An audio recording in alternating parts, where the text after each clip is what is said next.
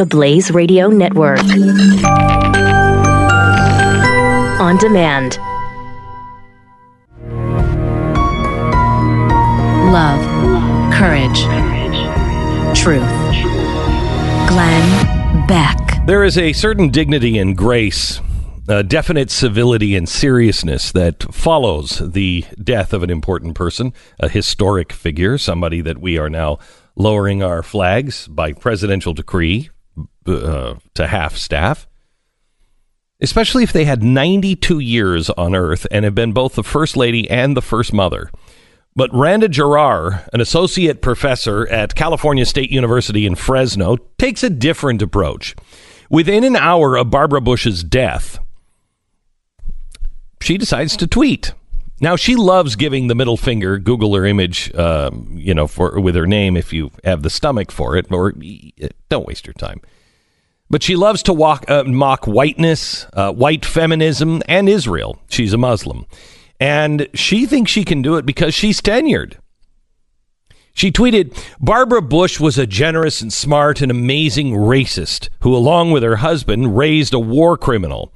F outta here with your nice words. Then she tweeted, PSA, either you're against these pieces of S and their genocidal ways, or you're part of the problem. That's actually how simple this is. I'm happy the witch is dead. I can't wait for the rest of her family to fall to their demise the way 1.5 million Iraqis have. Bye. B-Y-Y-Y-Y-Y-E-E-E-E-E-E. Wow. She is an academic. You can really tell she got an MFA in creative writing, can't you? Quote, all the hate I'm giving almost made me forget how happy I am that George W. Bush is probably really sad right now, end quote. Like an obnoxious child at a funeral, she kept going. Even when she was asked to calm down. Sweetie, I work as a tenured professor. I make $100,000 a year doing that. I'll never be fired. I will always have people wanting to hear what I have to say. Even you are one of them, end quote. Then she roped in the school's president. LOL, let me help you. You should tag my president, Joseph Castro. That's what I love about being an American professor, is my right to free speech. And what I love about Fresno State is I always feel protected and at home here. Go Bulldogs.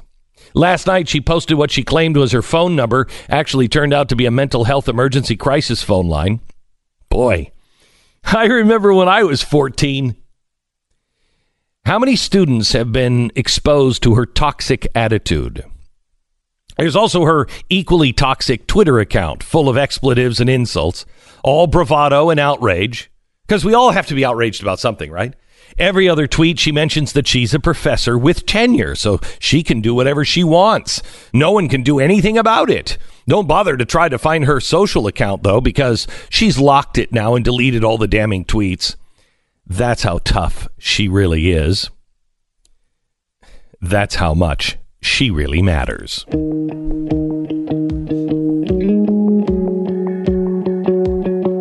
It's Thursday, April 19th. This is the Glenn Beck Program. I think we need a jingle. I think we need Addicted to Outrage. Because every day there's something else to be outraged about. Or not. We could be outraged by this professor. Or not. And it's really hard not to be outraged by her. When she's saying these things and then saying, I'm tenured and I always feel at home. Well,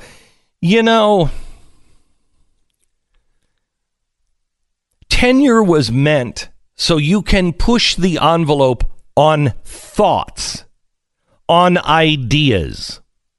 And that's been lost on the universities because do they hire people like me to be an associate producer? A associate professor? No. Why not? Why am I not an associate professor somewhere for the media? Do I have nothing to share? Do I have nothing to teach? I can tell you I could run circles, I would imagine, around most professors in media. But I would never be given that opportunity. Why? Because of my opinion. Because of what I believe. Others, like her, she gets tenured. And she's welcome to say whatever she wants. Here's the thing. Tenure doesn't mean anything if you're not on the battlefield of ideas. Tenure means something when you have people pushing back and forth. It's Princeton has Robbie George, one of the greatest minds, philosophical, theological minds in the country. He is deeply religious, deeply spiritual. He understands what it means truly to be a believer. And on the same university, you have Peter Singer, a guy who says we should be able to abort a child until the day that they realize that there is a tomorrow. So that could be a year, 2 years, 3 years down the road, and you'd be able to kill them. He stands for everything that I'm against. But they are both on campus. And not only are they both on campus, they hold seminars together where one says one thing, the other says the other. And you, the student, get to decide. You, the student, get to hear all points of view, the furthest of the extremes all the way into the center. That's what tenure is for. Tenure is for the protection of somebody who scientifically says, look, I mean, correct me if I'm wrong here, but look at my calculations, but I don't think the sun revolves around the earth because look at the calculations. What happened? He was chased. He had to go live in a tower. He had the right answer. The church even knew it was right. But it wasn't popular. This is where tenure comes from. Not just to spout venom, not just to say ridiculous things. If you want to say, Barbara Bush, a lot of people are sad. But, could I make the case that she was married to a warmonger and gave birth to a war criminal? And here's why I say that. Absolutely. And that, to me, is what tenure is for in the academic setting. Now, in the academic setting, if you're going to have that outrageous view, you should probably have the other side that says she is absolutely wrong, and here's why. I hope she is not fired for her tweets. She has a right to say this. I hope that the university will look at their own campus and what they're doing and either balance this crazy lady and balance so other people can speak on their campus and feel protected and say the things that counter her, but in an academic and scientific and philosophically sound way. Now, if the university wants to fire her because she posted an emergency line and said that this is my phone number, and she clogged an emergency suicide line and an emergency helpline, which you cannot do, that's against the law, that they should fire her for, that she should go to jail for, but for her obscene opinion? No, she unfortunately has a right to say it. And I stand by her right to say it, because the only speech that needs protecting is the speech that we all find reprehensible. And I agree with you. She shouldn't be fired, but that should tell you everything you need to know about that school. Because even if they fire her, it's not as if this is the first thing she's ever. Been this person the entire time she's worked there. And they know. And they were not only excited enough to hire her, but to give her tenure, right? So this is not a quick judgment. To us, in a way, it is. You could say, oh, well, we've never heard of this person before. And here's a few crazy tweets. And we'll never hear about this person again. We'll never hear about this person again. It could be our little daily outrage, and we could be upset about it. And that is something for us. We're judging on very limited information. That information, they had plenty of it at Fresno State, and they chose to hire her and make her, a representative of their university. And again, it's not the idea that someone could say that Barbara Bush and the Bush family are bad people and bad actors in the United States is not something that a professor should be fired for. Because while I disagree, it's an absolutely... You can make that case. You can make that case academically, and I'll disagree with it, and we'll have an interesting debate about it. She's not only acting like a 14-year-old, she's acting like a dumb 14-year-old. Yeah. They're not even good insults. It's and she's not... She's everything that you need to know is said here. Sweetie, talking down to a woman. Mm-hmm. Sweetie, I work as a tenured professor, saying I'm better than everybody else. I make $100,000 a year doing that. An absolute elitist. I mean, everything you need to know is she gets all of her value from being a professor that is well paid. She doesn't know who she is. She's a tenured professor who makes a lot of money.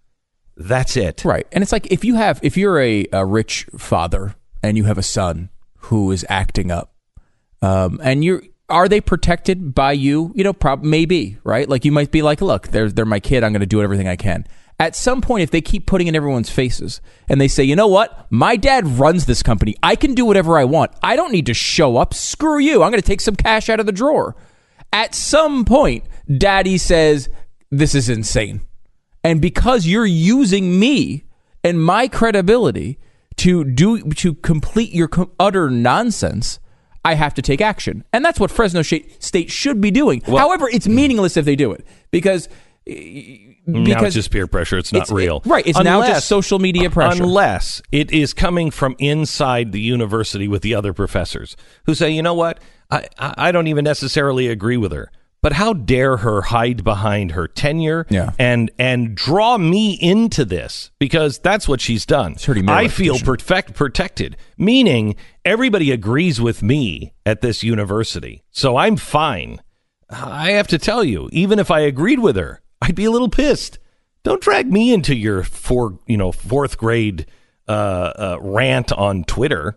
I don't want to be associated with any of that. And as you talked about the historical context of tenure, it's something that if you have it and the people around you have it, it's something to be revered, right? It's something with a real historical context. Here's an idea. It comes with great responsibility. Let me tell you about our sponsor this half hour. It's Simply Safe. Simply Safe just won Editor's Choice Awards from CNET Magazine, PC Magazine, and The Wirecutter. These are really respected product testers in the tech world, and they put Simply Safe through a battery of tests, and they compared it to all other home security products. Simply Safe won every single time. I've been telling you about Simply Safe for years now. In my opinion, it is the best home security system, hands down. I know the founders. I've worked with them since there were 10 employees. They now have over 600 employees and protect over 2 million Americans. This is a home security system that you want in your home. The sensors are tiny. You won't notice them, but it notices anything that is going wrong. It's unbelievably easy to use. You can control it from your phone. And it has comprehensive protection for all of your windows, all of your doors, for your entire home. And 24 hours a day, 7 days a week, 365 days a year.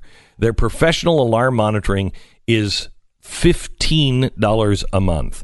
Go to their website and just see how much you're going to save compared to everybody else. $15 a month, and there's no contract. Take control of your life. Make sure your family and your home is secure. SimplySafeBeck.com. Don't take my word for it. Take the expert's word for it. SimplySafeBeck.com. Get 10% off now at SimplySafeBeck.com. Glenn Beck, Mercury.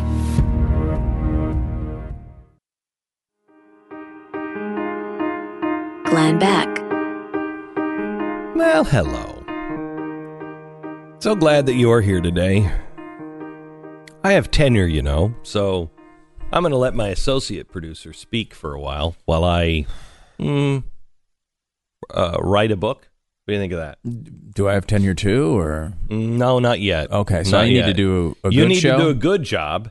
Can you imagine if talk radio had tenured hosts where they couldn't fire us? It didn't matter what was going on. Can you imagine how extreme any talk radio, progressive, conservative, doesn't matter, how extreme it would get if you couldn't fire anybody for what they said? I mean, the medium as a whole might get extreme. You would, you would change no, that's what I mean. Viewpoint. No, right? that's what I mean. The medium as a whole. I can't say. In 2 decades, if that, it would be crazy on both sides. If you could never fire them or harm them. You would also have, and this I speak probably more towards me, but you would also get extraordinarily lazy. Oh, yeah. Wow. You'd be like, you know what? I'm going to play a little bit from the Hannity show for the next 25 minutes. Just playing other hosts. This is an important clip. It's about 25 minutes long, but just let it roll. Just listen and take notes. Let's gather afterwards. Yeah. And discuss. And then afterwards, I would say, look, I'm working on something else, so I've got my associate producer, Stu, and he's going to talk to you about that clip. I mean, it would be... You would become, think of your job if they could not fire you. And I think like for a while, there'd be a sense of personal pride that you'd want to make sure you did a good job. But that definition would change in your mind quickly, I think, of the amount of effort you needed to put in. Jamestown comes to mind. Because that was the deal. Everybody got an equal share. We're just going to pile all the food up. We're going to put it in the company storehouse. And when you need food, you go get food. And everybody was like, oh, that's great. And I'm going to make a garden. And I'm going to make a garden. And pretty soon one person was like, I get the same amount of food whether I do it or not, so I'm not going to work so hard.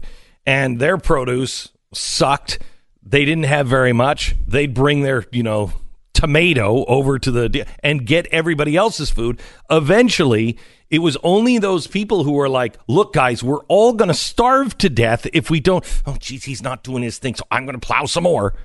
And very few people were actually doing it because everybody else had food tenure. I do whatever I want, and I still get the food. This is the reason why everything that left-wing professors believe doesn't work in real life. Right. That's why. And if they had to actually compete, they would know it. One of my favorite lines against socialism is from Ghostbusters.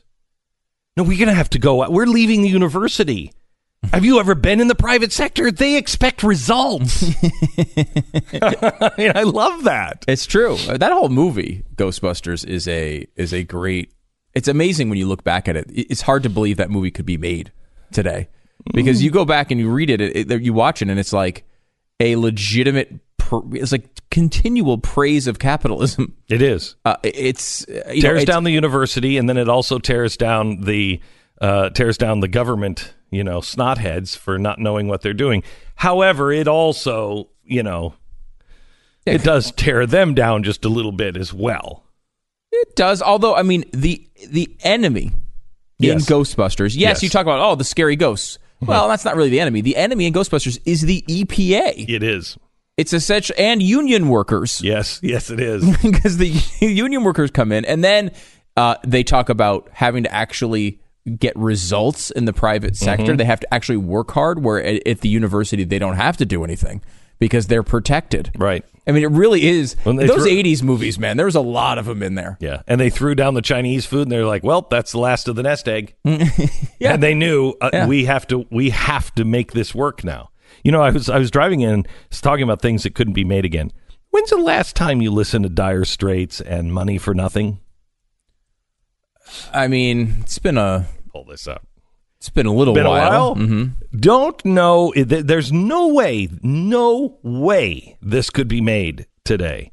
Now, remember, Money for Nothing is really an elitist song. Really elitist when you think about it. Mocking people who are working every day, the blue collar worker who, or the guy who's working in the Best Buy and is, just he's watching these TVs and he's like, well, I should have studied something else. I should have studied. Because what they're doing is easy, and what I'm doing is hard, Okay. and they're getting rewarded for it. So I would just like to go through a couple lines in there. All right. Even though they are mocking the people saying this, I don't know how this song is even allowed to exist digitally anymore.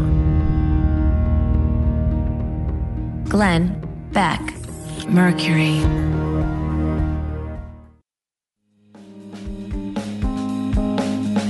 This is the Glenn Beck Program.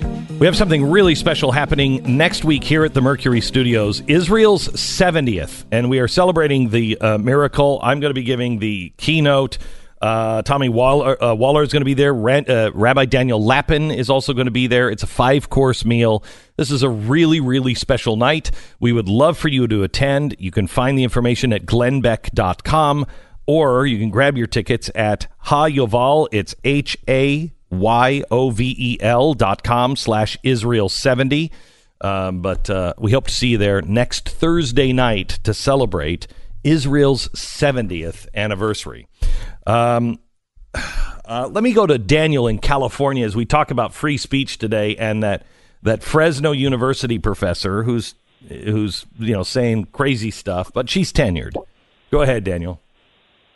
Oh, well, thank you for taking my call. You bet. You're a student at Fresno? Yes, I'm a student at Fresno State, and I just want to say that I'm deeply ashamed about what that professor said. I mean, there's no place for that. I mean, even in regardless of the forum, whether it's in the classroom or outside the classroom, I think he should have a higher ground than that, personally.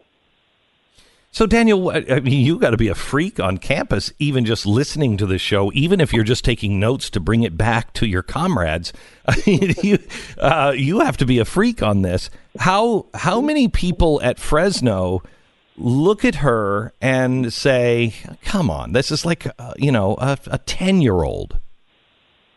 Everyone is outraged, as far as even some of my friends on both sides of the fence. I mean, Wow. They are outraged that she would say something like that. I don't know if you're familiar with the Mars mouse check story, but this is just another thing. It's like a black eye for Fresno. We're not getting in the news for anything good. We're getting in the news for these professors who are making jerks of themselves on social media.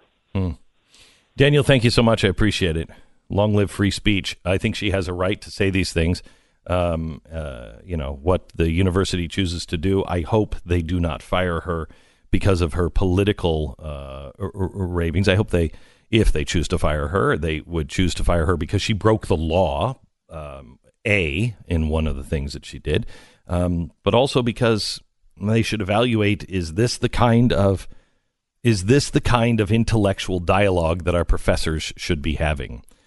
But free speech is what it's all about. This morning I got up and I was listening to Dire Straits. What is it? I Want My MTV. What is that song? Money for Nothing. Mm-hmm. And I got about, 45 seconds into it, and I'm like, wait a minute, I don't remember this. The line is, and I'm not going to say all of it because of freaks that will take it out of context, and because context doesn't matter, media matters. But it says, we've got to move these refrigerators, got to move these color TVs to the little, how would you say, how would you?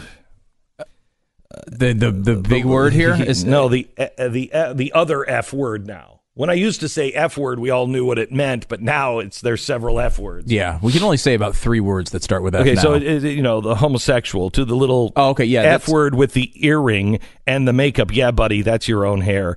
To the little F word got his own jet airplane. That little F word is a millionaire.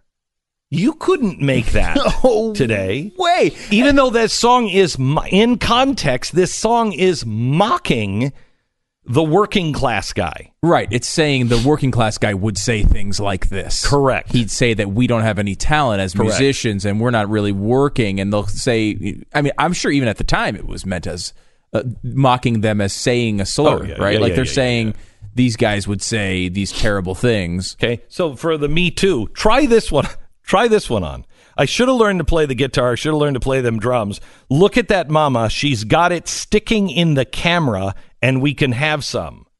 Hashtag Me Too. Okay, listen here. That ain't working. You just get your chicks for free, blah, blah, blah. And what's that up here? What's that? Hawaiian noises? He's banging on the bongos like a chimpanzee. Jeez. In context, mocking. Today, you'd run them out of Fresno. If they were ever invited, they wouldn't be, but if they were ever invited to do a concert at Fresno, they could not do that song, even though they're mocking people who talk like that. Yeah, you would not be able to do that. There are a bunch of people saying that there is a sanitized version that they apparently play without that word in it. Yeah, but that was because the chimpanzee part is probably still in there. And that was because of, I guarantee you, that was just because of radio play. They didn't want to say that. But it was on all the albums. Yeah, I guess. Well, at the time, I think they played it on the air. AOR stations, album rock stations did. The purists, the progressive stations played it that way. The sanitized commercial station, I know I played it a million times. Sure. The progressive rock stations, that was their name, AOR, Progressive Rock. Yeah. They played it as is because they were open-minded. They had tenure. It's art. You don't edit art. Correct. The commercial station said, well, that's not cool. We shouldn't use that. So what was the substitute word? I don't remember. Oh, someone's got to know that. Yeah. I mean, it has to be out there, I'm sure. Yeah, I'm sure we could dig it up during the break. Let's look for, look it up now, radio version. Just look for radio edit. Put money for nothing radio edit, and it'll be there. Try this, another song. You remember that stupid song, Rock the Casbah? Rock the Casbah. Oh, yeah. And, of course, the important work, derivative of that, Will Smith's Will 2K. From the album Willennium, because you know when you make a song that just references a big changeover to a round numbered year, that everyone's going to remember it for a long time. And look at us, we're discussing it now. Yeah, well, you are, but and I'm not really even sure why. But so, what was that song about? If this song wasn't way ahead of its time. Now, the king told the boogeyman, you have to let the ragga drop. The oil down the desert way has been shaken to the top. The sheik drove his Cadillac and went cruising down in the Ville.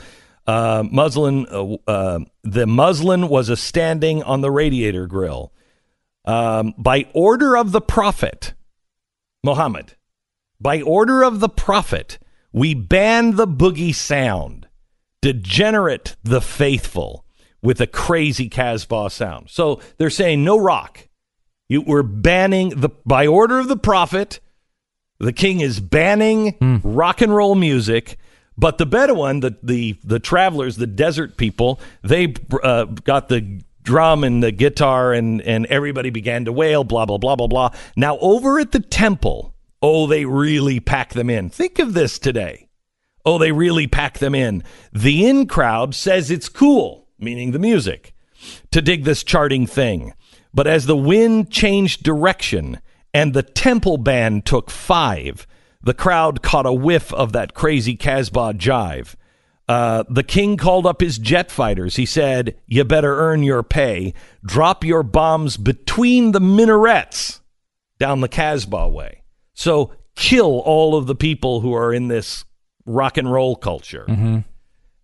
It's interesting I don't think you could even make that song today. Right, because in that era, the artist would push back against this culture that was destroying people and was limiting. Telling them what to wear, what to say, what to think. Now, the culture will protect that at any cost, which is such a strange statement. They're in with the people who are by order of the Prophet. Shut them all down.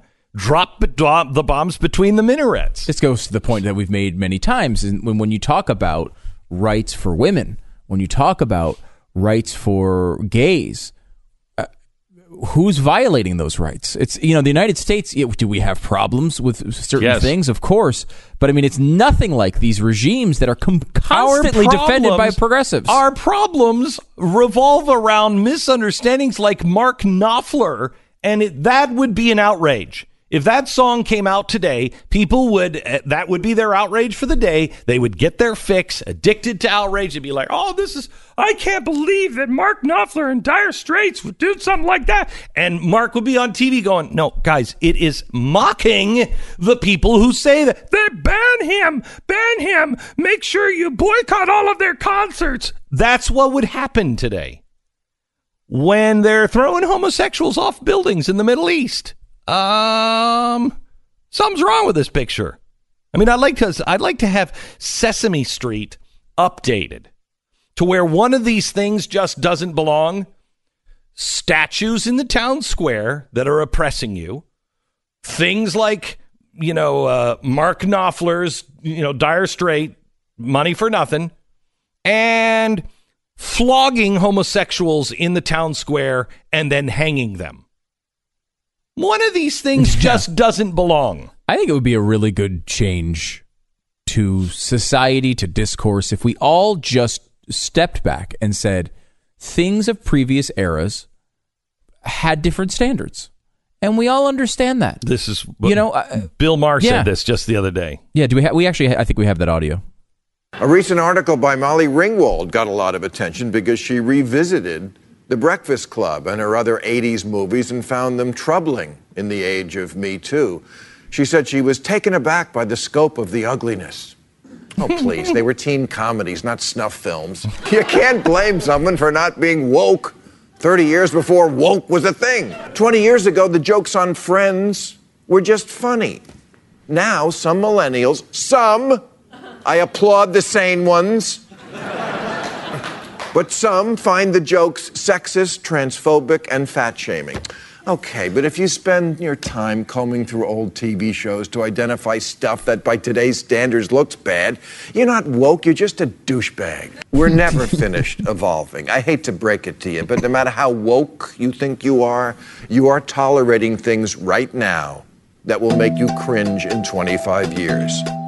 Amen. Yeah, interesting. He says that too, because Molly Ringwald in 16 Candles apparently said that same word that Dire Straits said many times.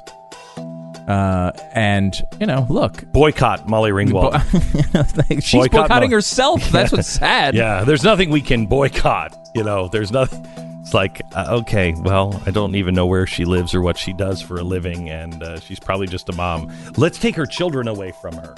By the way, on the Dire Straits answer, one edit replaces the slur with the word mother.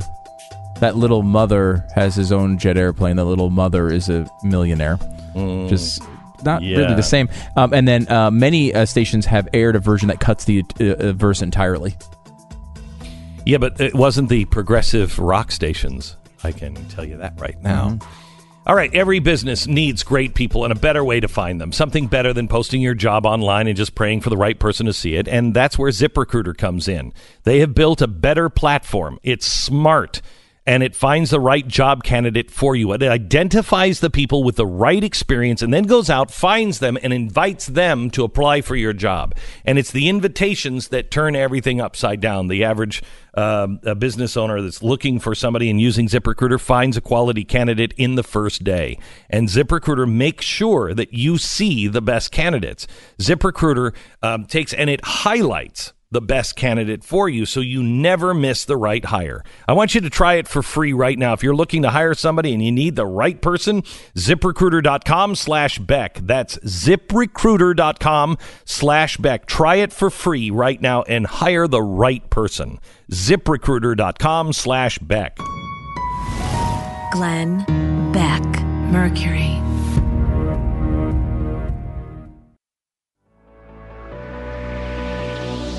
Glenn Beck. Let's go to Michelle quickly in Pennsylvania. Hello, Michelle. Yes. Hi, Mr. Beck. A quick comment on the Fresno professor that's tenured. My comment is, while I do agree with you, I don't think she should be fired for her comments outside of the phone number. But what bothered me more is she has comments about white, other English lit professors that are inherently racist. And considering what went on with Starbucks lately, with the two gentlemen escorted out that were black and they're closing stores for sensitivity training, I think that's disturbing that, that the racism card is being played by her. And is she teaching that in her classroom? Yes, I'm sure she's teaching that in her class. In what was it, USC, they've just put up a mosaic that says fight whiteness. Wow. So I mean, this is going through the culture, and that's just as racist as saying fight Black Lives Matter, and not even that, because that's an organization, fight blackness. But it's apparently okay. And the Starbucks thing, we'll get to that next hour. That's taking a crazy turn. A crazy turn. Yeah, it's unbelievable. People are tweeting things at World of Stew, different songs that you could look back on now, and you can't believe were actually made. I think the winner has to be new Mr. Anti-Trump himself, Eminem, going back to a song Criminal from the year 2000, not 1980. Okay. 1960, 2000, 90% of it I can't even say. But listen to some of this. For the slur against gays that begins with F, I'll use gay. Whether you're gay or les, or the homosex, hermaph or transvest, pants or dress, hate gays, ? The answer's yes. Oh my gosh. Homophobic? No, you're just heterophobic. Staring at my jeans. There's all sorts of stuff in here, but gets to he's talking about Versace. But see, he's an artist. It's an right, but it's the same thing as Dire Straits, right? Like I'm sure he would argue now. Well, what I was saying, I was in a character. That's what Dire Straits would say. But it's so extensive and so violent. There's no way he should have been able to get away with this. Only because, I guess, you find the right side of the aisle, man. Find the right side of the aisle. As long as your side has tenure, you're absolutely fine. Glenn Beck, Mercury.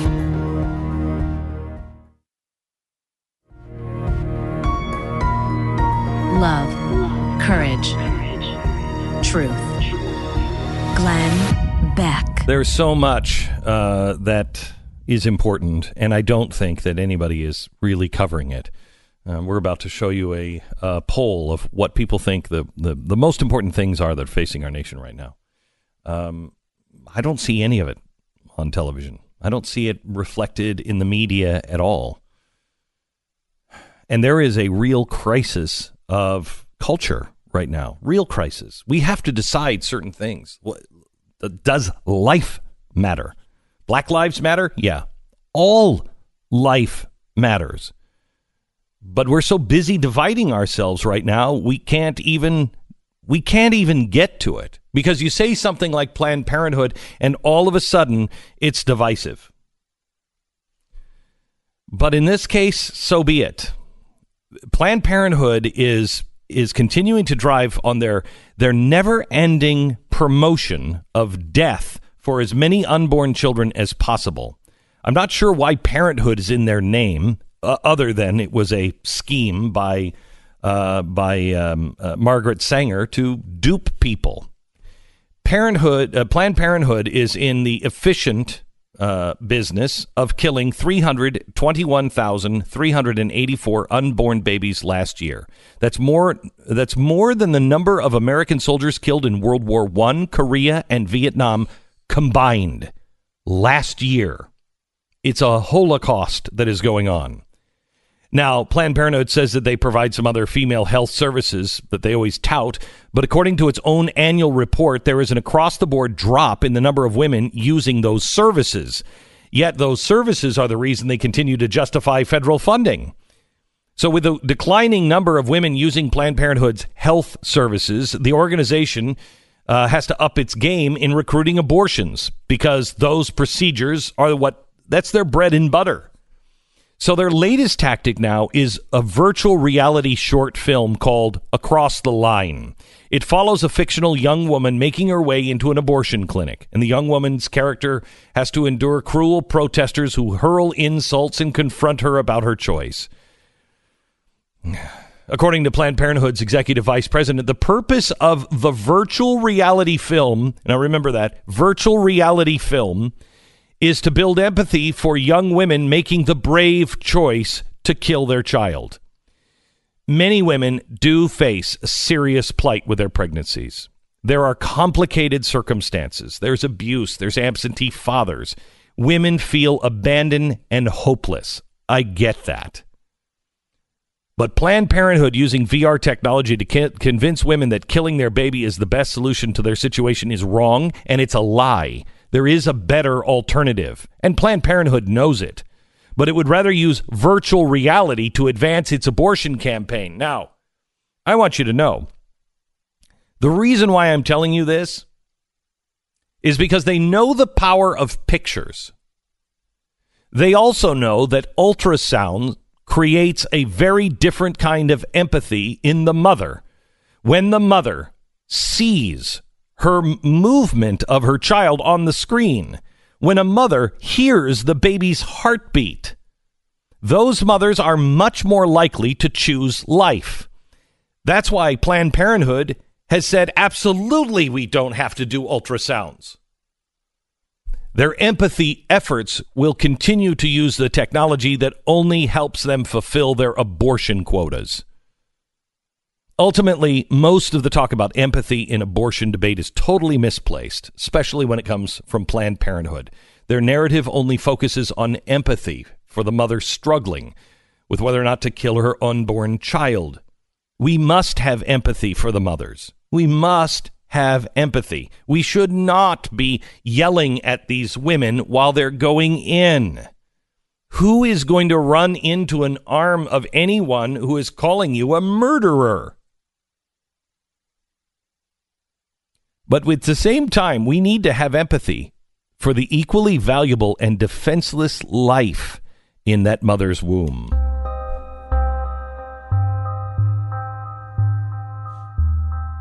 It's Thursday, April 19th. This is the Glenn Beck Program. You know, when you see things, they become real. And then you're faced with a choice. Do I do something or not? Silence in the face of evil is evil itself. This is Dietrich Bonhoeffer. Not to stand is to stand. Not to speak is to speak. And that's absolutely true. And God will not hold us guiltless. You know, you could say years ago that I didn't know. You know, during the Ottoman Empire, when they were liquidating all of the Christians, you know, the Turkish genocide, the Armenian genocide is something I didn't even know about until, 10, 15 years ago. While it was happening, most of the world didn't know. We know now what is happening. We know. So what do we do about it? Well, the first thing we have to do is tell all of our friends. And there is a genocide going on. It's the Iraqi and Syrian and Middle Eastern Christians and Yazidis and even some Muslims that aren't Muslim enough. They are liquidating all of these people. And the drive first, because, you know, remember first they came for the trade unionist. The drive first is to come for the Christians. And the Nazarene Fund has done everything they can to help support people in the Middle East, get them out, support other agencies, do whatever we can. But the Blaze last night ran a special movie called Faith Keepers, and it is really hopeful. It is a way for you to really see what's going on without being depressed about it. And I have to tell you, when I saw it a few weeks ago for the first time, we were deciding whether or not we were going to carry it. The answer was so easy because in the first 15 minutes, I was thinking to myself, I want my kids to see this. my kids have to see this, because you will see Christians that quite honestly going to make you feel a little ashamed of yourself. And it will show your children, it will teach your children what it means, what it really means to have faith in God. We have Richard Green joining us. He's the executive producer of the movie Faith Keepers. Also, Juliana, I don't want to butcher your last name, and I am king of butchery. So how do you pronounce your last name? It's Timorazi. Timorazi. That seems a lot easier than it's spelled. President and founder of Iraqi Christian Relief Council. Can you guys tell me what's going on the ground right now? Better, worse, or about the same? If I may say that it's an honor to be with you, Glenn.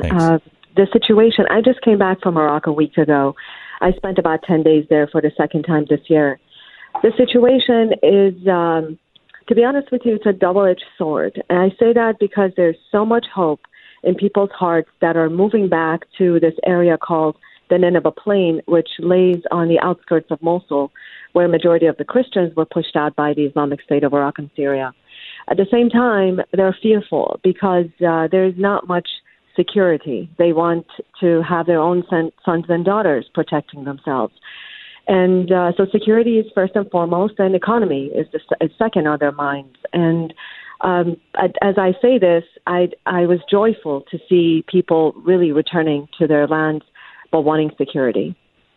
So, but you have a lot of Christians at the beginning when ISIS came in running to some of the Iranian fighters for protection, and that's not going to last. I mean, with Iran sweeping in through to Syria, they don't. I mean, do you see a lasting safe zone for these people?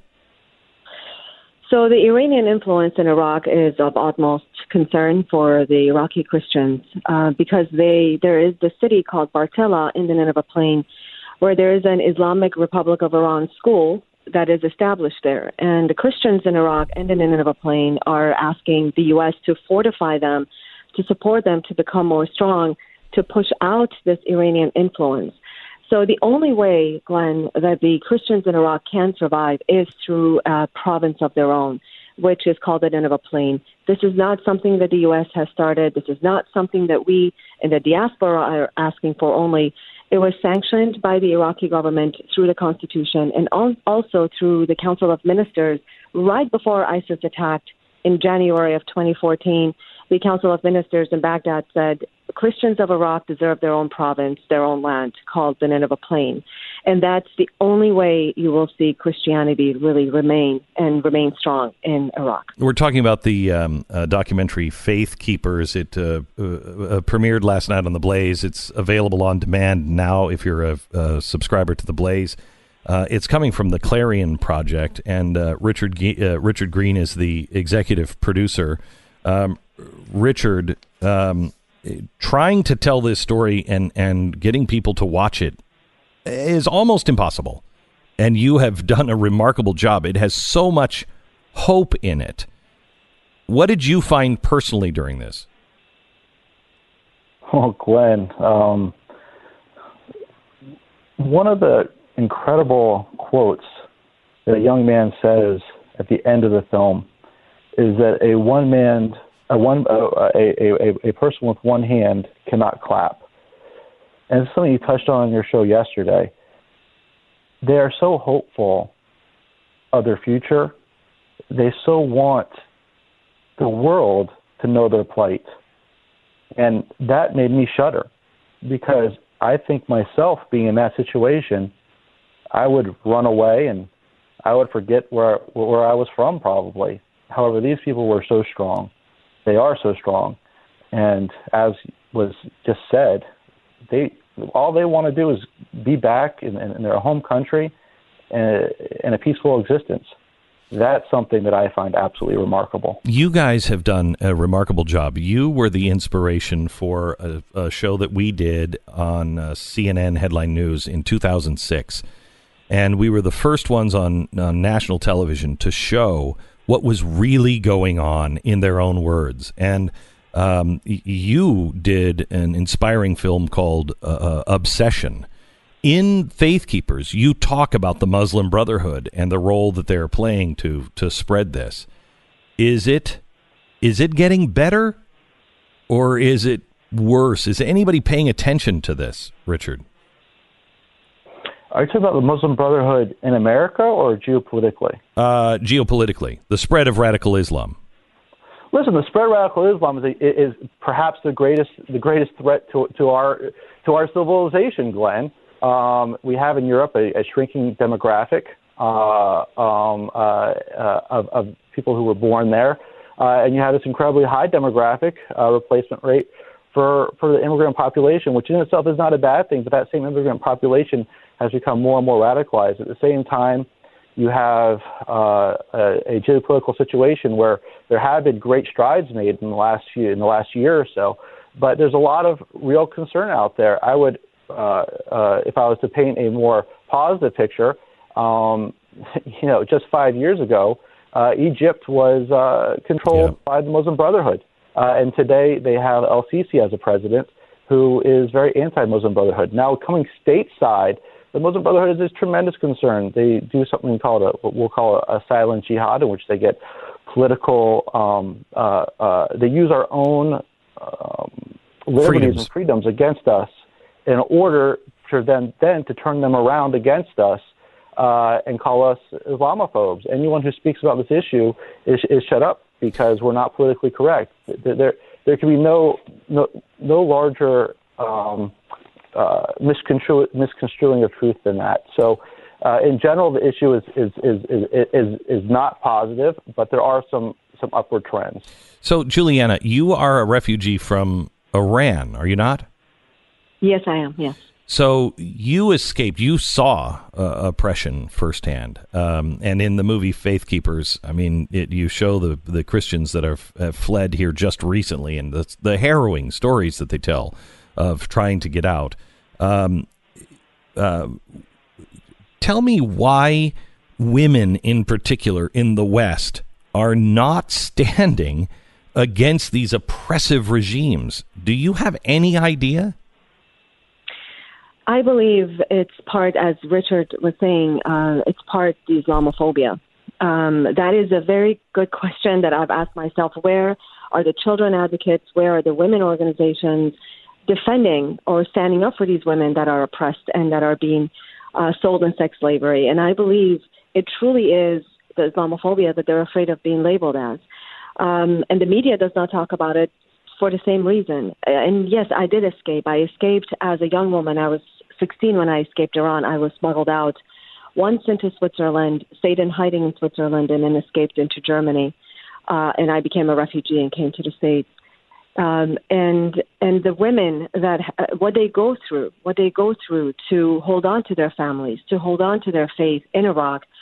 One thing that I'd like to say, the Christians of Iraq, especially the women, we should not look at them as victims. They're resilient individuals that are keeping the families together. And whomever is listening to this, who are a part of women advocacy groups in Europe and in America, we have to empower these women. When I was in Iraq last week, I met with some of these young women, and they were pleading with me to be the voice out in the West to bring more women empowerment programs to Iraq, because we believe that it is a woman that really holds the families together, the faith together, and moving it forward. Juliana, Richard, thank you so much. I want you to watch Faith Keepers. If you're a subscriber to The Blaze, it's on demand right now. It's an hour really well spent. Watch it with your family. Then, if you will, go to clarionproject.org. You can get Obsession for free and the Faith Keepers movie discounted to $5.99. It's cheap. It's just enough to produce it and pay for it and get it out. But we're asking that you would show this in your churches. You would show this in your neighborhood. You would gather your friends together. It's really important. Nobody in the media is telling the truth about what's really happening. This is the Armenian genocide of our time, and we need to stand and help these people.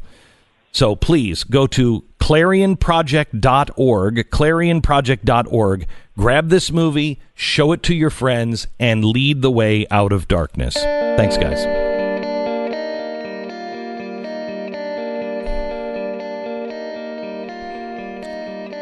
You know, government's not going to get it done. You know that, and I know that. They're just not going to get things done. We have to do it ourselves.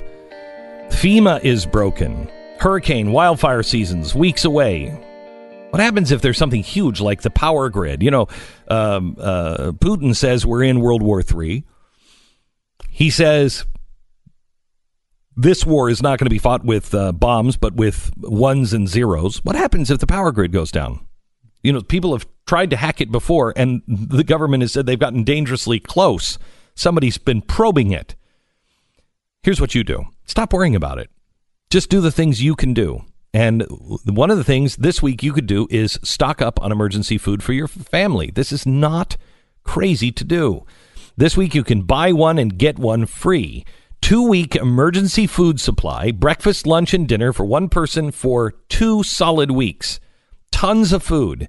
You buy one, you get the second one free. Now, you can get this at preparewithglenn.com or call 800-200-7163, 800-200-7163, or preparewithglenn.com. Do it this week. Buy one, get one free. Preparewithglenn.com. Glenn Beck, Mercury.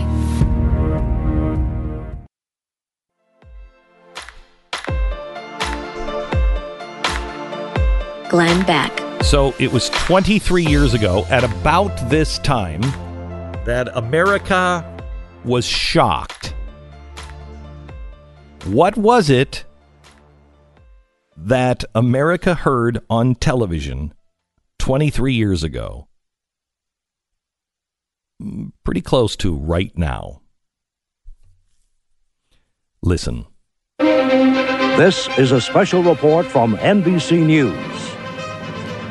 And good morning, everyone. I'm Matt Lauer in New York, and we do have a special report from NBC News. There has been a massive explosion at a federal building in Oklahoma City, Oklahoma. It happened just a short time ago. A large portion of that building has collapsed and fallen away from the rest of the building. At the moment, we don't have any specific numbers on injuries or deaths, but we can tell you that the Red Cross in the Oklahoma City area has asked for all volunteers to report for duty. Also, we can tell you that they've asked for donations of blood, so the situation is obviously serious. Absolutely amazing. Absolutely amazing. We look at our problems now. Think of what life was like 23 years ago. 168 people dead, 680 injured. Oklahoma City, we haven't forgotten. We're thinking about you today.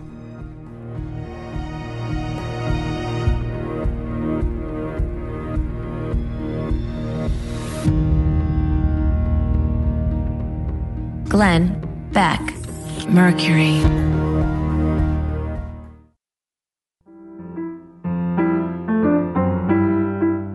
This is the Glenn Beck Program. This is a special report from NBC News. And good morning, everyone. I'm Matt Lauer in New York, and we do have a special report from NBC News. There has been a massive explosion at a federal building in Oklahoma City, Oklahoma. It happened just a short time ago. A large portion of that building has collapsed and fallen away from the rest of the building. At the moment, we don't have any specific numbers on injuries or deaths, but we can tell you that the Red Cross in the Oklahoma City area has asked for all volunteers to report for duty. Also, we can tell you that they've asked for donations of blood, so the situation is obviously serious. It's quite amazing. 23 years later, Matt Lauer is no longer with us. He has been discredited by an entirely new movement that nobody would have foreseen in 23 years ago, in 1995. 1995 was an important year, at least for me. 1995, Oklahoma City happened. And that was the first time, wasn't it? The first time that we had seen an American kill and slaughter just a bunch of Americans. And a crazy man.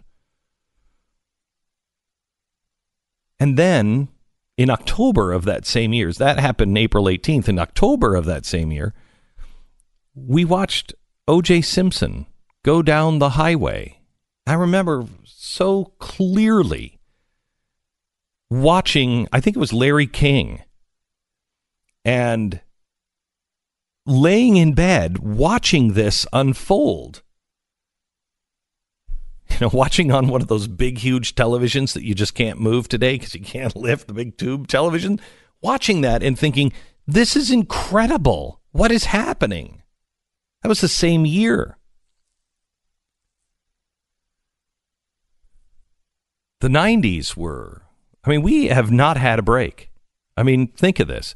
O.J. Simpson, we had Oklahoma City. A couple years before that, we had Waco. We had Monica Lewinsky. We had Columbine. We had the Elian Gonzalez debacle. You remember that? And then into the 2000 election, after impeachment in the Senate, 2000 election, he's stolen, he was selected, not elected, all of that, right into 9/11, into war, into where we are now. Can I ask you a question? Where have you been built up? Think of this. Since 1995, and this is a serious question, can anyone give me something that we did, that happened, that we were like, wow, that's good? And I don't mean we killed Osama bin Laden. I mean something good, something that was uplifting. I guess the only thing I can think of is 9/12, the day after 9/11. Where we all stood in line to give blood, to do whatever we could, where people were driving with food trucks from the other side of the country, where we started to know our neighbor and talk to our neighbor and ask people, how are you? And we actually listened to the answer. That was remarkable. It was the most remarkable day in my entire life. I didn't know the strength and the goodness of America until 9/12. It was theoretical. Tell me the last good day we had as a whole. As a whole. It's not a rhetorical question. Can anybody think of anything? You think of the last good day that we had as a whole that wasn't hey, we killed somebody? Obviously the Eagles winning the Super Bowl. Okay, all right. Probably. Now, something that was meaningful, something that built our institutions up, something that built us as a country, that said to us, look at how good we are. You know what? The day Barack Obama was elected. For half the country, yeah. And more than that. Yeah. Because I remember being on the air that day, and I was gravely concerned about his Marxism and his relationship to Marxist. But I was really proud that America elected its first black man. It was like, that's a great milestone. Right. Separate from all the policies. And you think that... Separate from all of the policies. Right. There was obviously half the country who, voted for the guy and was excited about him for multiple reasons. But there was a good chunk of people who did not vote for him and still looked at that and said, you know what? Hey, that's a good thing. It's finally all of this is behind us. And wow, did we get that one wrong? So we can't really even say it about that because, you could make the argument that 40% of the country was not happy about that. What was the thing? What was the last thing that happened that brought us all together? Because to your point, I think it was an important historical moment where you said, wow, this is a big step for this country. I'm proud of us. But, however, I still thought of it as a really bad thing because he was going to be a terrible president, which he was. No, I remember having to look for the bright side. Right, okay? yes, I had to look for the bright side. But there was that bright side. This is a good. Yeah. The reason why I ask, garbage in, garbage out. How do we haven't put anything in our tank? What have we put into our tank? Here's another one, but not for the whole country. 828, Washington, D.C., on the Lincoln Memorial steps. That was a good uniting day where people came together. In fact, one of the guys that works for me was working for the ACLU at the time and was going to 828 just to see what it was all about. just to make up his own mind and see what this was all about, thinking that I was crazy, and watched it, and it changed his life. And he was like, this isn't anything like I thought it was. That's not what the press said. And again, too, even the one you're pointing out as evidence, 9/12 is a day that's been very important to you, and you look at it in a completely different way than most people. I mean, yes, it was a time we united, but it was uniting only because of horrible tragedy. I mean, it wasn't like a, hey, wonderful moment. It was a moment of mourning and terror for a lot of people, too. Yes, we all helped each other, and that's the lesson we've taken out of that. But even that, in other words, I think what we can summarize here is we've never had a good day. Which is really... We're doomed. Wow, we are screwed. Can somebody come up with I would like to hear. Can anyone come up with something? I'm sure we're forgetting something. We've got to be. That has built us together, that has brought us together in the last 25 years. I mean, there's things in sports like the Miracle on Ice. That goes back to the 81 or 80, 81. Yeah, it was an Olympic year, so 80. And there was things like that. You got to go back to the early 90s, I think, to find those things. I mean, and you'll only find them with sports. It's why nobody's watching the Olympics anymore, because it's not good guys versus bad guys. That's what it used to be. It was good guys versus bad guys. They are cheating. They are, their women are 400 pounds of muscle. It's just not possible. We know they're cheating, and yet we can still beat them. That's what brought us together on the Olympics. Now it's like, I don't know.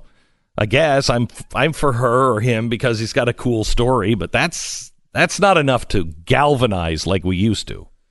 It's interesting, too, because combining this with other conversations we've had fairly recently, this has been a really good period for humanity. I mean, it's been a great period for humanity. We've wars are far less frequent, far less people die in them, far less people die of disease, far less people die of poverty.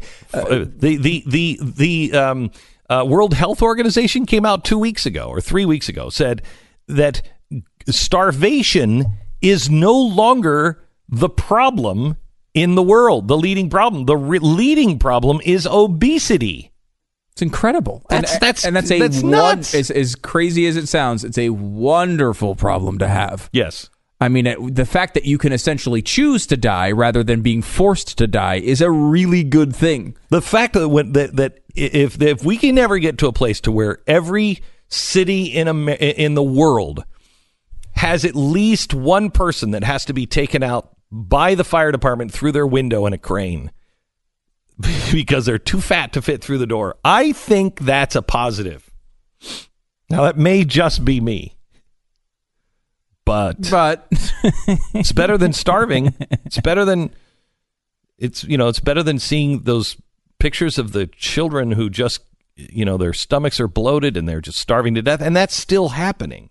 Oh, yeah. It's still a problem. It's just a minimal problem compared to what it was. Remember, people were mentioning or starting to tweet in answers at World of Stew, rescuing the miners. There was that day where the miners were rescued. I mean, that was kind of a big deal. Obviously, the documentary where Rocky Balboa defeated Ivan Drago was one I think we could all point to. But again, just back in the 80s, I got your... Yeah, I know, you're right. It's in the 80s. All right. So that was, I'm sure, the thing. And again, that goes to my sports theory. It is sports a lot. Yeah, it is. It is sports a lot. What else? Anything else? I'm going to take a quick break. Yeah. We'll screen the phones, take your phone calls, and look at your tweets. 888-727-BECK. There's got to be something. We've got to be missing something. Otherwise, I'm really depressed. I'm really depressed. No, actually, I feel better because I realize, we haven't had anything for a while. And look, this is why we feel so beaten down. We've got to start looking for those things. All right, let me tell you about the Palm Beach letter, which we have gone out to. We've gone out to all kinds of experts, and we have asked them about Bitcoin. I invest in Bitcoin. I just read a story from some investor that said, if you have given up on Bitcoin, you are about to miss the biggest spike yet. I don't know if that's true.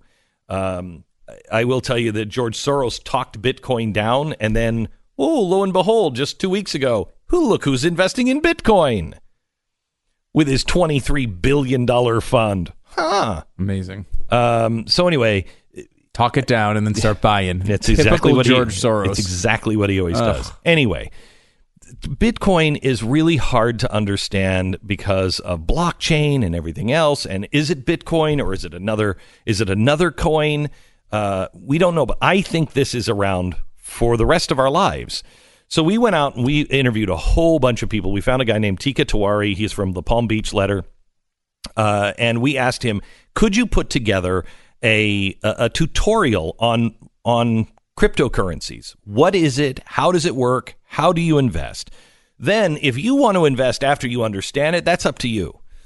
Take this Crypto Master course now. This guy is a former Wall Street guy who has probably made more money for people on cryptocurrencies than I think anybody else around.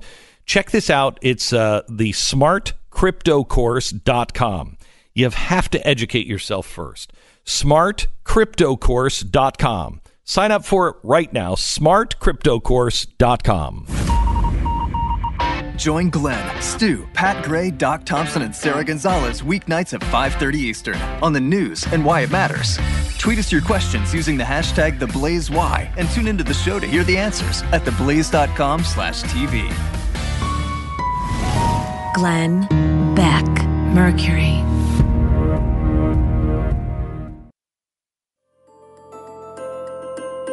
Glenn Beck. Okay, so I know there are things that have happened since 1995 that have been good. I just can't figure out what they are. And I mean, when I say good, I mean something that all of us, both sides of the aisle, black, white, Republican, Democrat, whatever, all of us came together and said, wow, that was great. Cliff has a great one. Cliff, go ahead. How you doing, sir? I love listening to your show. Thank you. When I heard you today, I had to call in because I believe the Miracle on the Hudson, Sully Sullenberger, was an event that a lot of Midwesterners, even though it happened in New York, we were joyful here. We talked about it for weeks. You know, it was very uplifting, and I think it really did. Both sides of the aisle, didn't matter who you were happy to see something like that happen. And, you know, and it really inspired a lot of people. I know my son's working on his pilot's license right now just because of that one event. Wow. You know, so that was an inspiring thing in American history to help the young man find his way, you know, and we need more of that. That is a great kids, one. For our families. You are right, Cliff. That one was great. I remember I was in New York. Yeah, we had a pretty unique experience with that because we had windows where we could look out and watch it.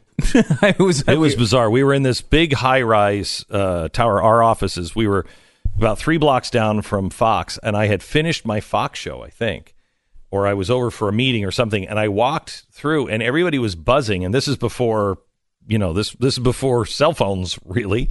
I mean, not cell phones, but where everybody was connected on social media all the time. And so I'm walking down, and I'm hearing talk about something. I'm hearing about a plane crash, and I'm like, oh, dear God.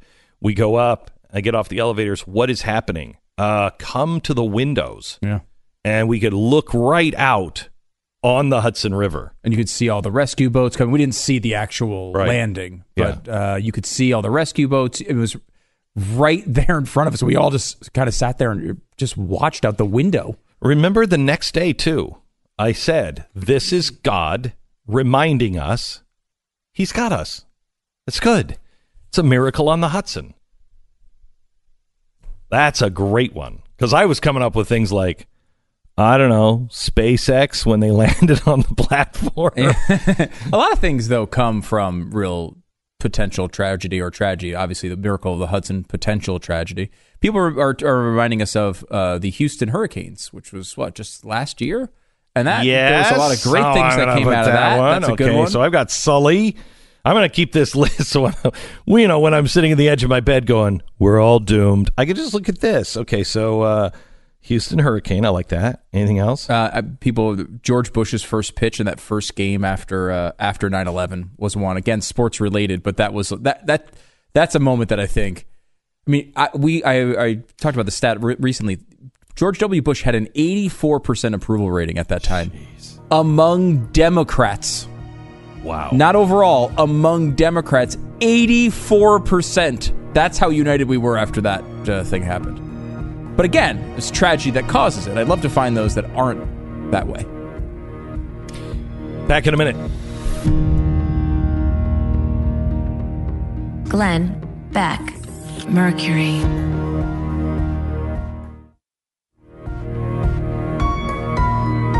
Love, courage, truth. Glenn Beck. Oh no! Russia's just as good as we are, just as bad as we are. We've just been as bad as Russia. There's no difference between. Can we stop that conversation for a minute? Let me tell you about the guy who's known as the Russian Elon Musk. Everyone was in agreement that this 56-year-old scientist, nothing short of brilliant, he was their Elon Musk. He had 3D modeling techniques that were so high-tech that Russian submarines would soon able to be fixed remotely from hundreds of miles away. We could fix something. We go, there they are, right there. That's what he was doing. The same application was being looked at for oil and gas pipelines. His work was absolutely revolutionary. Won him a lucrative contract with the Russian Ministry of Defense. Yeah, and that would be the downfall. Let me get into bed with the government. Now, in a civilized, free country, you mess with the state, you go to jail. But in Russia, you mess with the state, you die a secret and brutal death. The entire world has gotten a glimpse of this when the details from the Magnitsky case eventually led to global sanctions targeting multiple prominent Russians. Magnitsky exposed a massive fraud scheme that reached the highest echelons of the Russian government. When you hear about the Magnitsky case, that's what they were talking about with Donald Trump. Yeah, what is that story? He was involved in trying to blow the whistle and show that government money was being abused. The Kremlin repaid him by throwing him in prison and then beating him to death.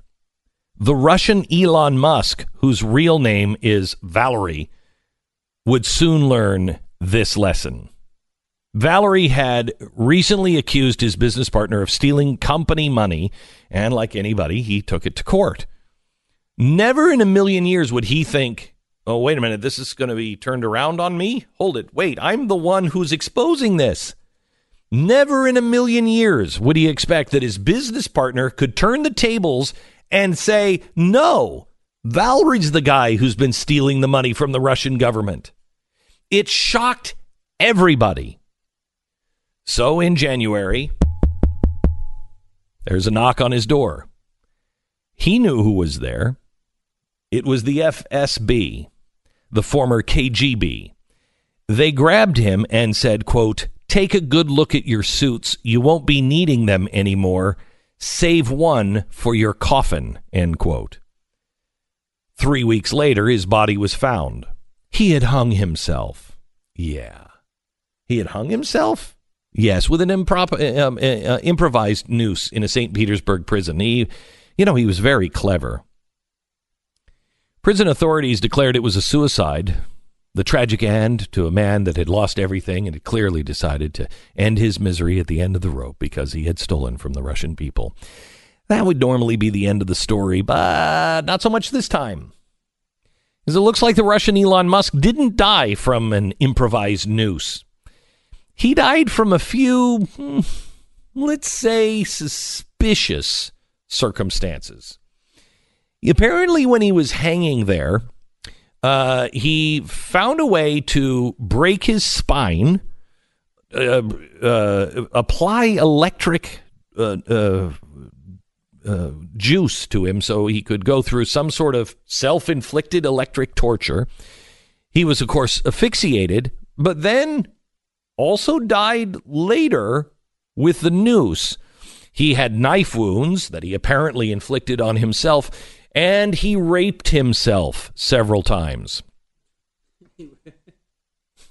I don't know how that's done. He did what now? Well, he probably decided he was both male and female, and he was in prison. All people in prison are rapists. You know that. I know that. This is what happened to Magnitsky. Same thing all over again. A brilliant scientist had crossed the Russian government, and he paid for it brutally with his life. The reason why I bring this up is because Alex Jones and others have recently said, well, Russia, they're the white knights. Yeah, they are, aren't they? Really? This is the propaganda that's being pushed out of the Kremlin to the entire world. The good old Russians saving the Christian world. Make no mistake, people like Magnitsky and Valerie, they know exactly who these people really are. I should say they did know exactly who these people are. White knights don't beat people to death for exposing their corruption. They don't electrocute and rape their citizens to death for crossing the state. This is what's going on behind the Kremlin walls, and we all better realize what Putin and his cronies are really like. No, he's a white knight. It's Thursday, April 19th. This is the Glenn Beck Program. 23 years ago today, America heard this on their television set. This is a special report from NBC News. And good morning, everyone. I'm Matt Lauer in New York, and we do have a special report from NBC News. There has been a massive explosion at a federal building in Oklahoma City, Oklahoma. So now I remember this was in 1995, and I remember hearing this, and I believe it was 1995 where I kind of started to go, wait a minute, I don't think I understand the country that I live in anymore, and I'm starting to be really concerned about it. In 1995, a few months later, is when O.J. Simpson, the verdict came out. And so we had watched O.J. Simpson travel down the street, and then we had watched the trial. We'd seen Oklahoma bombing, and a few months later, we see people cheering for a guy that at least I thought was really clearly guilty. And I remember thinking, I don't know my country. Then Monica Lewinsky happened. Then the Columbine shooting happened. We had just come off of Waco. We then go into the election of 2000, which was a nightmare, into 9/11, which brought us together for a very short period of time, and then really started to divide us into Iraq, into Barack Obama, now into Trump. I mean, what has brought us together? We have spent the last 20-some years really, as I'm looking at it, thinking, well, this is why we all feel like crap. What's been the good thing about America? I mean, at least in the 50s, we were like, look at that Cadillac. Oh, yeah? Well, I can make a bigger fin than that. I mean, what has been the thing? Even I hate to be all, old-timey, but even like the Beach Boys. Back in the 60s, everybody else was riots. We at least had the Beach Boys that were like, hey, look at that pretty California girl. And at the time, California, the girls weren't all chopped up to look like the cat lady. Now it's how dare you look at that girl, and how dare you call her a girl. She has not told you how she identifies, or they identify. By the way, Tyler and Marley Cardin just had their child, and the oppression continues. He announced that it was a baby girl, and I said, oh, excuse me, the patriarchy just doesn't stop. You and your cisgender norms, let her decide.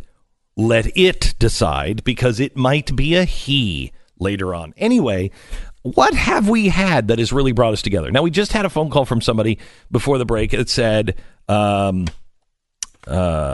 Sully, that was a good day, where no matter who you were like, yeah, look at that. We all stood together, and everybody could stand in the bar and look at the television, and we all had the same opinion. Wow, that was cool. That was great. And as we've looked for these moments, we've discovered that it's a rare one of these that comes out of anything but a tragedy, or an almost tragedy in the Sully case. I would say that, and I think I'm alone in this one, but I'd say SpaceX is. You're definitely not alone. A lot of people are bringing up SpaceX and Elon Musk and sort of these these big technological space-related I just think improvements. It was really cool. It wasn't just a collective moment, though. It should have been, but it wasn't. It was really cool to see the rocket go to space and then come back down and land on a platform on water. That was like, whoa! Yeah, that look was at just showing off. You could have put the platform on land. They just wanted to show off. Right? And you know what I think we're going to find? And we're going to take your phone calls and we're going to go through your tweets here in a second. But I will bet you that what we find inspiring has nothing to do with, big groups or government or anything else. It's the individual. It was Sully landing the plane. It's Elon Musk going, I can go to space. It's the individual that inspires us. And isn't it interesting that we're all trying to be exactly the same and march together, but what we find inspiring is the individual? I bet there's something there. I bet there's some universal truth there that we should look at. Or maybe not. Let's talk about Stormy Daniels some more. I'll bet you. Go through your list. So a few here. At World of Stew is where you can tweet these, and we can go through them. When Elizabeth Smart was found and rescued.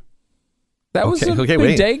Okay. But again. All right, hang on just a second. Hang on. What do we have so far? We have SpaceX, which is Elon Musk. We have Sully, one guy. Houston Hurricane. That wasn't a lot of individuals, but it was just the individuals. It was people. It wasn't the state of Texas saying, okay, everybody go over here. It was the individual that just got in their truck and said, I'm going to go help. That was the inspiring part of that story. Elizabeth Smart, what was inspiring about that was that she made it. Right. Again, though, born of tragedy. Yes. Which of so many of these are. 3 Americans that saved a train to Paris. Again, averting tragedy, but that was a good one. Yeah, 3. I don't know if... I don't know if I can fully count that because it was followed by the Clint Eastwood movie, which was, oof. That was the 3:10 to Paris. Okay. But that, again, is individuals. Right. This is an interesting one that's completely off the track of some of the others. The eclipse last year. Now, it is, that was obviously mainly silly, but it was one of those things where we all did kind of walk outside like morons and stare at the sun for a little while. It was. I was disgusted by it, but it did bring people together. It was definitely a shared experience. I don't know if it's it's not an uplifting. I'm looking for things that don't have to do with killing somebody, like when we killed Osama bin Laden. Right, that's one that people suggested. I think that was a legitimate one. But you know why that was? You know why that was? I don't know if you can say universally. Oh, yeah, you should be able to say universally. Well, except for the president, who was just like, I don't know what we should do. It took him 47 days, and and Joe Biden thought it was the most amazing decision in 500 years. Yeah, it was like, okay, should we kill the worst guy ever? Yeah, that's what we do with him. We got Hitler over here. What should we do with him, boss? So I don't know if it was universal. It was universal. I think it was universal in the idea that we were all happy that it occurred. Here's what I do think was turned universal. into politics quickly, though. Yes, here's what I do think was universal. You're not coming back. If your plane crashes, we're not coming to get you. And it was that team that went in against all odds and did it. And that was amazing. Yes. How about 1987, Baby Jessica? 1987. That was a big story. I want something after. I wanted like 1995 plus, 90 plus. Baby Jessica was good. That's the girl. We should talk to Baby Jessica. I bet she's not a baby anymore. No, she still is. She's always going to be Baby Jessica. She really? Yeah. Wow. It's amazing. Wonder if she ever has worn a tube top, or if that just brings back too many bad memories. It's a weird joke. I guess it would apply. It does. Who said it was a joke? That's a good point. Yeah. When the Caitlyn Jenner, Kendall Jenner Pepsi commercial came out, we did all unite. Okay, no, I don't take that one. No? No. Gerber choosing the Downs baby is an interesting one. No, I can't give you that one. It does not unite everyone. Yeah, remember, that's what really kind of started this whole thing about we got to kill them babies. It's true. The bicentennial. Now, that's 1976. But I will say this. What about the year 2000? Now, there was a big, obviously, there was a terrifying the Y2K theory. The Y2K bug was going to kill us all. We're all going to die. But I do remember that night of a 99 into 2000 New Year's Eve thing being pretty special. right? A pretty amazing. I don't know. I was partying like it was 1999. I was so very drunk. That I could tell you that. I was very sober. I can tell you that. I remember being very sick the next day. That's how I remember starting this millennium. I was very ill. I don't know. I mean, this is where we're getting a lot of Elon Musk. Now, people are starting to get to the point where I think some of these may be jokes, like Orrin Hatch retiring. I don't know. I don't know. No, there was a lot of us that came together on that. We definitely. I mean, and some of them included Orrin's family. So okay. The U.S. curling team winning their first gold medal. No, that was a big thing this past year. But I don't think that. Let's see. Let's try Lauren in Louisiana because she has a very different opinion. I think. Go ahead, Lauren. Hi. I didn't expect to get through. Yes, I live in Slidell, Louisiana, which is actually where the eye of Katrina hit. Okay. And we evacuated to Houston, but it was almost like everyone in Louisiana was in Houston. Everyone felt, I guess, the multitude of our local tragedy. Yeah. And then subsequently after, people from all over the country came and basically lived here for months. Yeah, see, I think you have a different perspective of Katrina because you experienced it from Houston. And anybody who experienced Katrina in Texas has a different view of it because you saw Texas come together with Louisiana and everybody was, again, it was just like the last hurricane. Everybody just piled in and did whatever they could to help. But the rest of the country was focused on Katrina on, George Bush just hates black people and all of that crap. So I don't think we had the uniting experience that you had. Right. And I guess it was, people from all around the country came to us. So in that aspect, yeah, it was uniting. But yeah, everyone that was outside of the area, so to speak, they didn't. The news definitely portrayed a different picture of who we are and what was happening. Yeah. Thank you so much for your phone call. We want to continue this. 888-727-BECK. You know what I'm learning? We need to focus on some good news from time to time. I think we need a little dose of that. Let me tell you about American Financing. American Financing is going to help you refi. They're going to help you do a consolidated loan. They're going to help you get your loan for your house. Or, they can get you a mortgage for a second home. People are making money on second homes now. You can put as little as 10% down and on a second home, and it might be more consistent than stocks. I don't know. I don't want to speculate. I just know this. American Financing works for you. American Financing does not get into any kind of like these, crazy shady loans that were happening, back in 2008. It's the only reason why I do this mortgage company is because I talked to them. They wanted me to do things in 2007. And I said, no, I don't think so. And they said, no, we agree with you on what's going to, happen to the mortgage industry, but we don't do that. And I said, well, after it happens, we'll talk. After it happened, they were fine.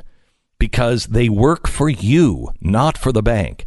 So if you're looking to do anything with a mortgage, if you're looking to consolidate and pay a lower payment, you want to make sure that your interest rate is locked in. You want to buy a new home or a second home.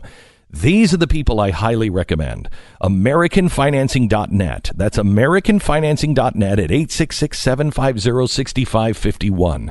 866-750-6551. AmericanFinancing.net. American Financing Corporation, NMLS 182334, www.nmlsconsumeraccess.org. Glenn Beck, Mercury.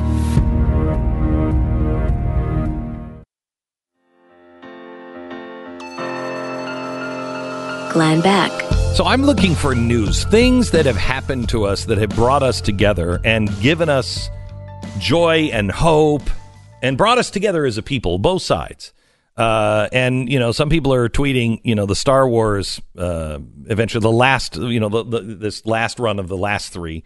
Right, which was started with The Force Awakens. Right, and I would go that we were really brought together on episode 1. The prequels, right? Yes. Because we were. That was such a gigantic event. Huge. But then we saw it and we immediately divided. But then we reunited against George Lucas. So that's true. You might be able to count that, but I don't think so. I'm looking for things that have given us hope and inspiration since 1995. Because we've just been spending it all. Where are we getting the good things from? Glenn Beck, Mercury.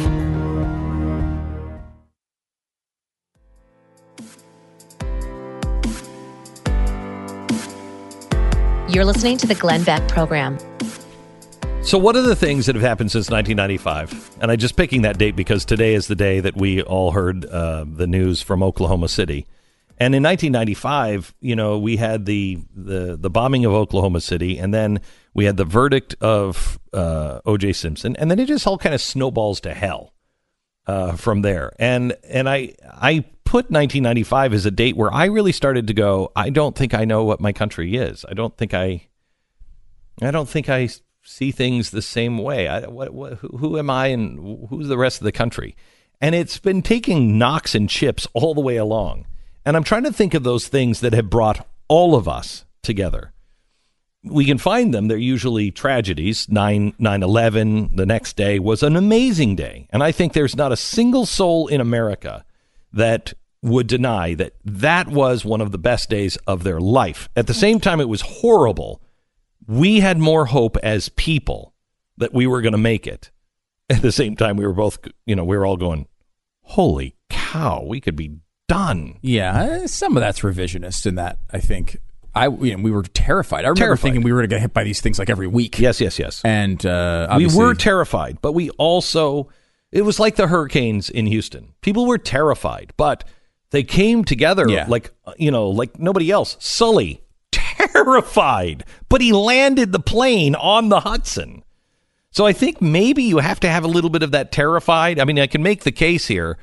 I've got like 18 monologues out of this list now. Make the case. Don't take away the things you're terrified. If you're not doing things that terrify you, you're never going to experience the beauty. You're never going to experience the thrill of life. If you're not having a conversation that is, forget safe. Here's an unsafe conversation. I'm going to kill you. That's an unsafe conversation. Sure. Okay. And I want to know about those, and we should get you to a safe zone. An uncomfortable conversation is not an unsafe conversation. And it's only when you're uncomfortable and sometimes when you are unsafe that you find out who you are and who we are. So there was the Elizabeth Smart. We found out she could persevere. People can make it. The 310 to Paris. 3 guys just on holiday go up and all of a sudden they do a remarkable thing. I was going to say, the movie was 1513 to Paris? I thought it was the 310 to Paris. Whatever. It was one of those 310 times. to Yuma? Yeah, maybe it was 310 to Yuma. Yeah. I'm remembering a different movie. Okay. Anyway, I don't think the eclipse happens, although... So, again, there's a difference between shared cultural event and what you're talking about. Yeah, because then you go into the Red Bull space dive. Yeah, a lot of people suggested that. The tightrope walk. Yeah. Well, that was a TV show, too. And, how about Michael Phelps winning a zillion medals? That was pretty big. That was big. We all agreed on him. I think so. Sending Matt Damon to Mars. I think people... leaving him on Mars? Yes. Leaving him on Mars. Yeah. Yes, we were all for that. People can't. Challenger disaster goes back too far before your list, but still, that's an example of it. I'll bring it up again. Obviously, Eagles beat Patriots to win the Super Bowl. No. A lot of people suggesting that one to me, at least. 2009 rescue of Captain Phillips. Pretty much every Tom Hanks movie ever made it qualifies for this list. Like amazing. With that poor guy that was on the island with the volleyball. It's shot. Another one. So that happened. Red Bull Space Jump again. Cubs finally winning the World Series, I think, qualifies. Again, it's sports. Michael Phelps, same thing, although has a national connotation. The Cubs, after that incredible drought, actually winning I actually got my son up from a sound sleep at like 11 o'clock at night so he could sit there and watch that the end of that game. I don't think he has any recollection that he was there, but he was, and I can tell him that later. That was a big, but again, sports a lot of times does this.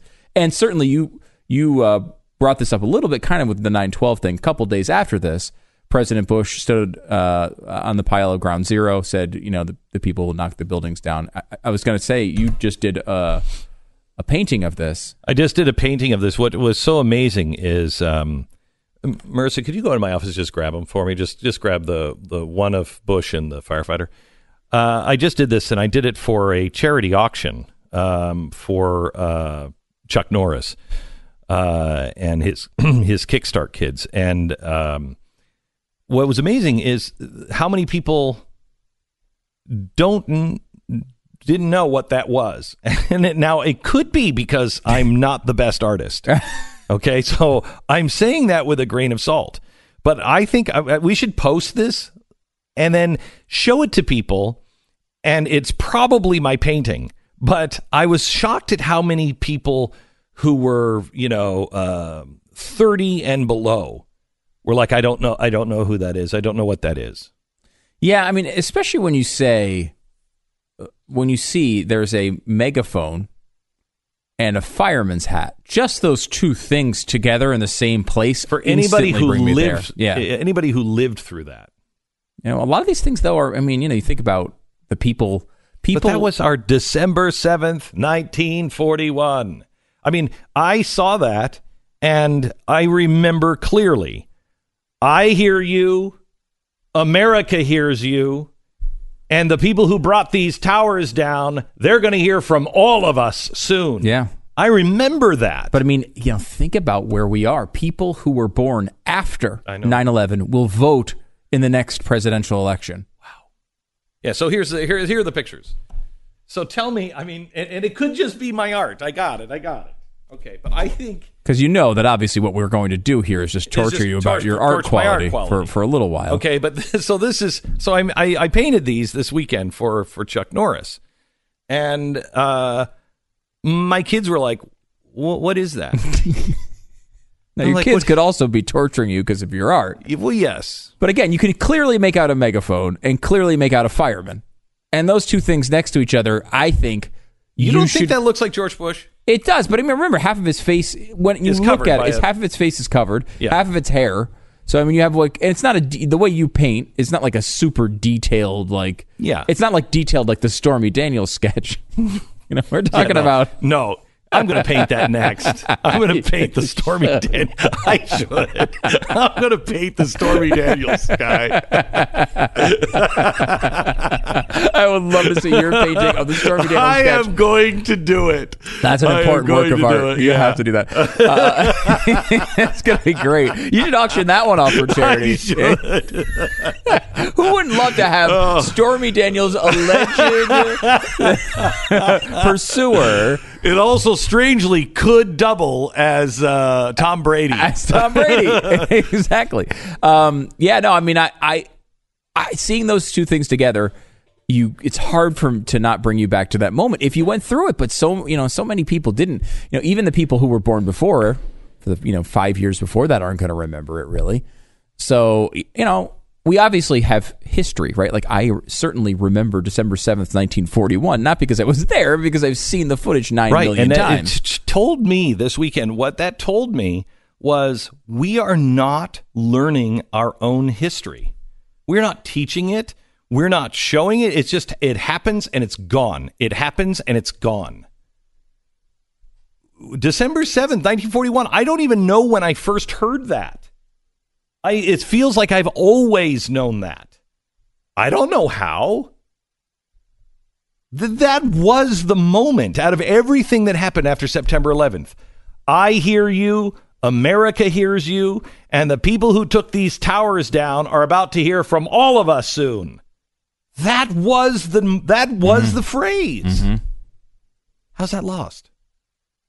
How is that lost? Yeah, that's a big moment. It's interesting. A lot of the reactions to tragedies separate them.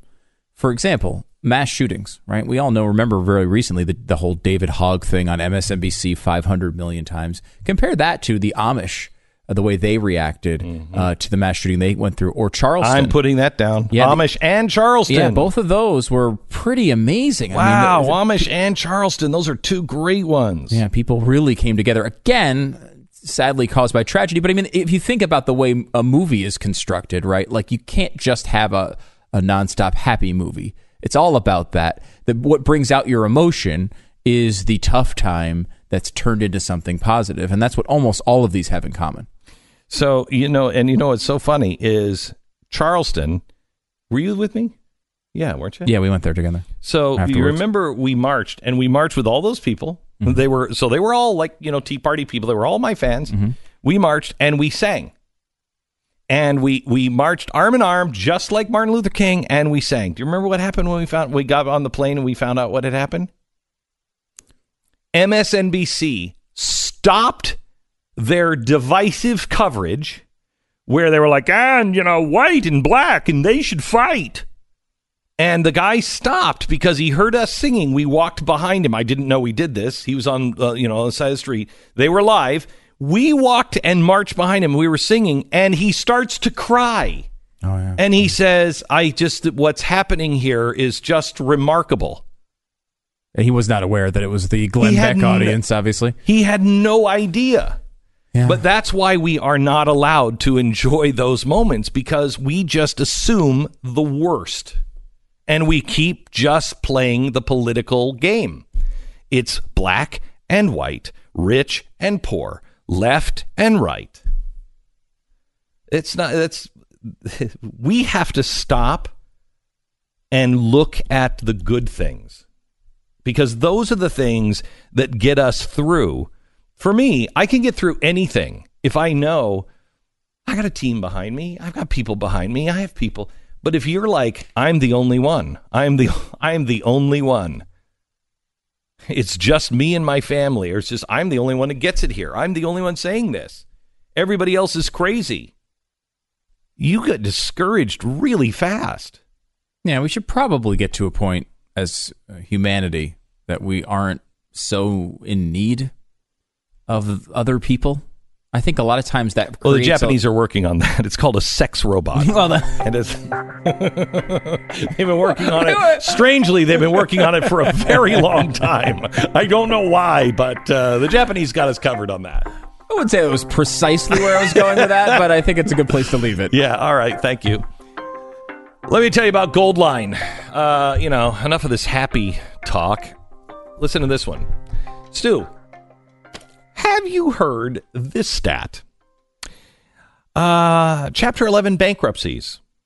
Highest level since 2011. It's not just brick and mortar anymore. In fact, new Chapter 11 bankruptcies in the U.S. have spiked 63% in the last 12 months. Wow, no, I've not heard that. Yeah, that's kind of a problem.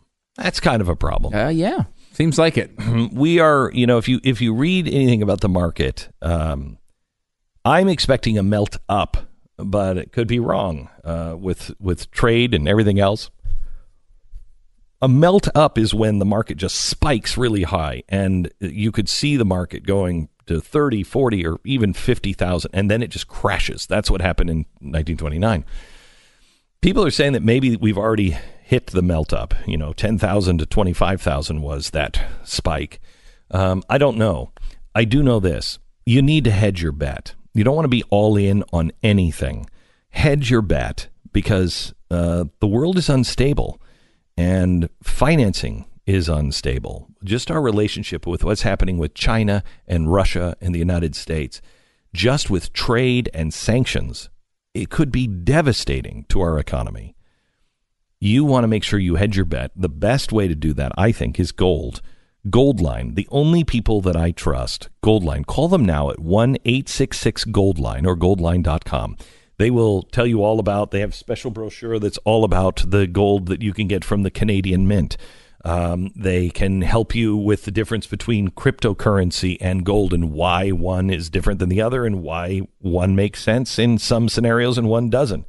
And Goldline is offering $750 in free coins when you purchase $25,000 or more using their Express IRA program. That really helps you hedge your bet. Put some of your IRA into gold. Call 866-GOLD-LINE, 866-GOLD-LINE, or goldline.com. Glenn Beck, Mercury.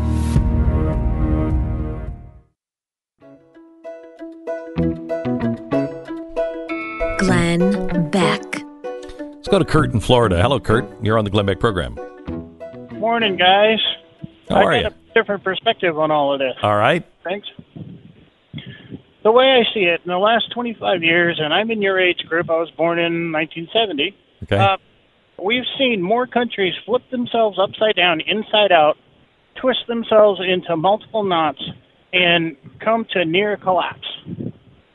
And in the last 12 years alone, America has done that at least 5 separate times, and we are still America. No, it's amazing. Still American people. We are still the American culture. I don't believe for 2 seconds that we actually have a culture problem. We do have a culture war. There are people trying to destroy our culture for sure.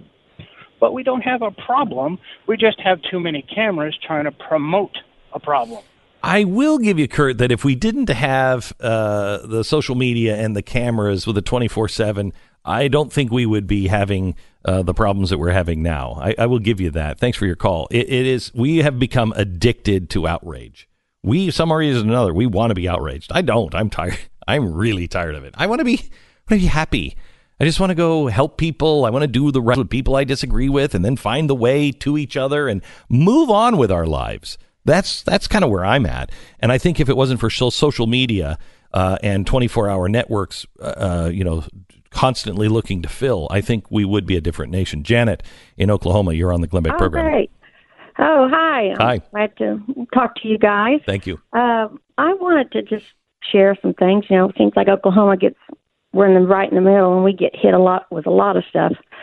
I just want to remind you of the May 3rd, 1999 tornado. That was an F5 that went through the southern half more in Oklahoma. Yeah, I remember. Oh, man, it took a swath of that area, unbelievable. The one thing, Janet, about Oklahoma is you guys have everything. I mean, we started with Oklahoma bombing. You have earthquakes, you have fires, you have tornado after tornado after tornado, and you guys keep coming together. California has a lot of that too, and they are so divided. What can bring Californians together? Glenn Beck, Mercury.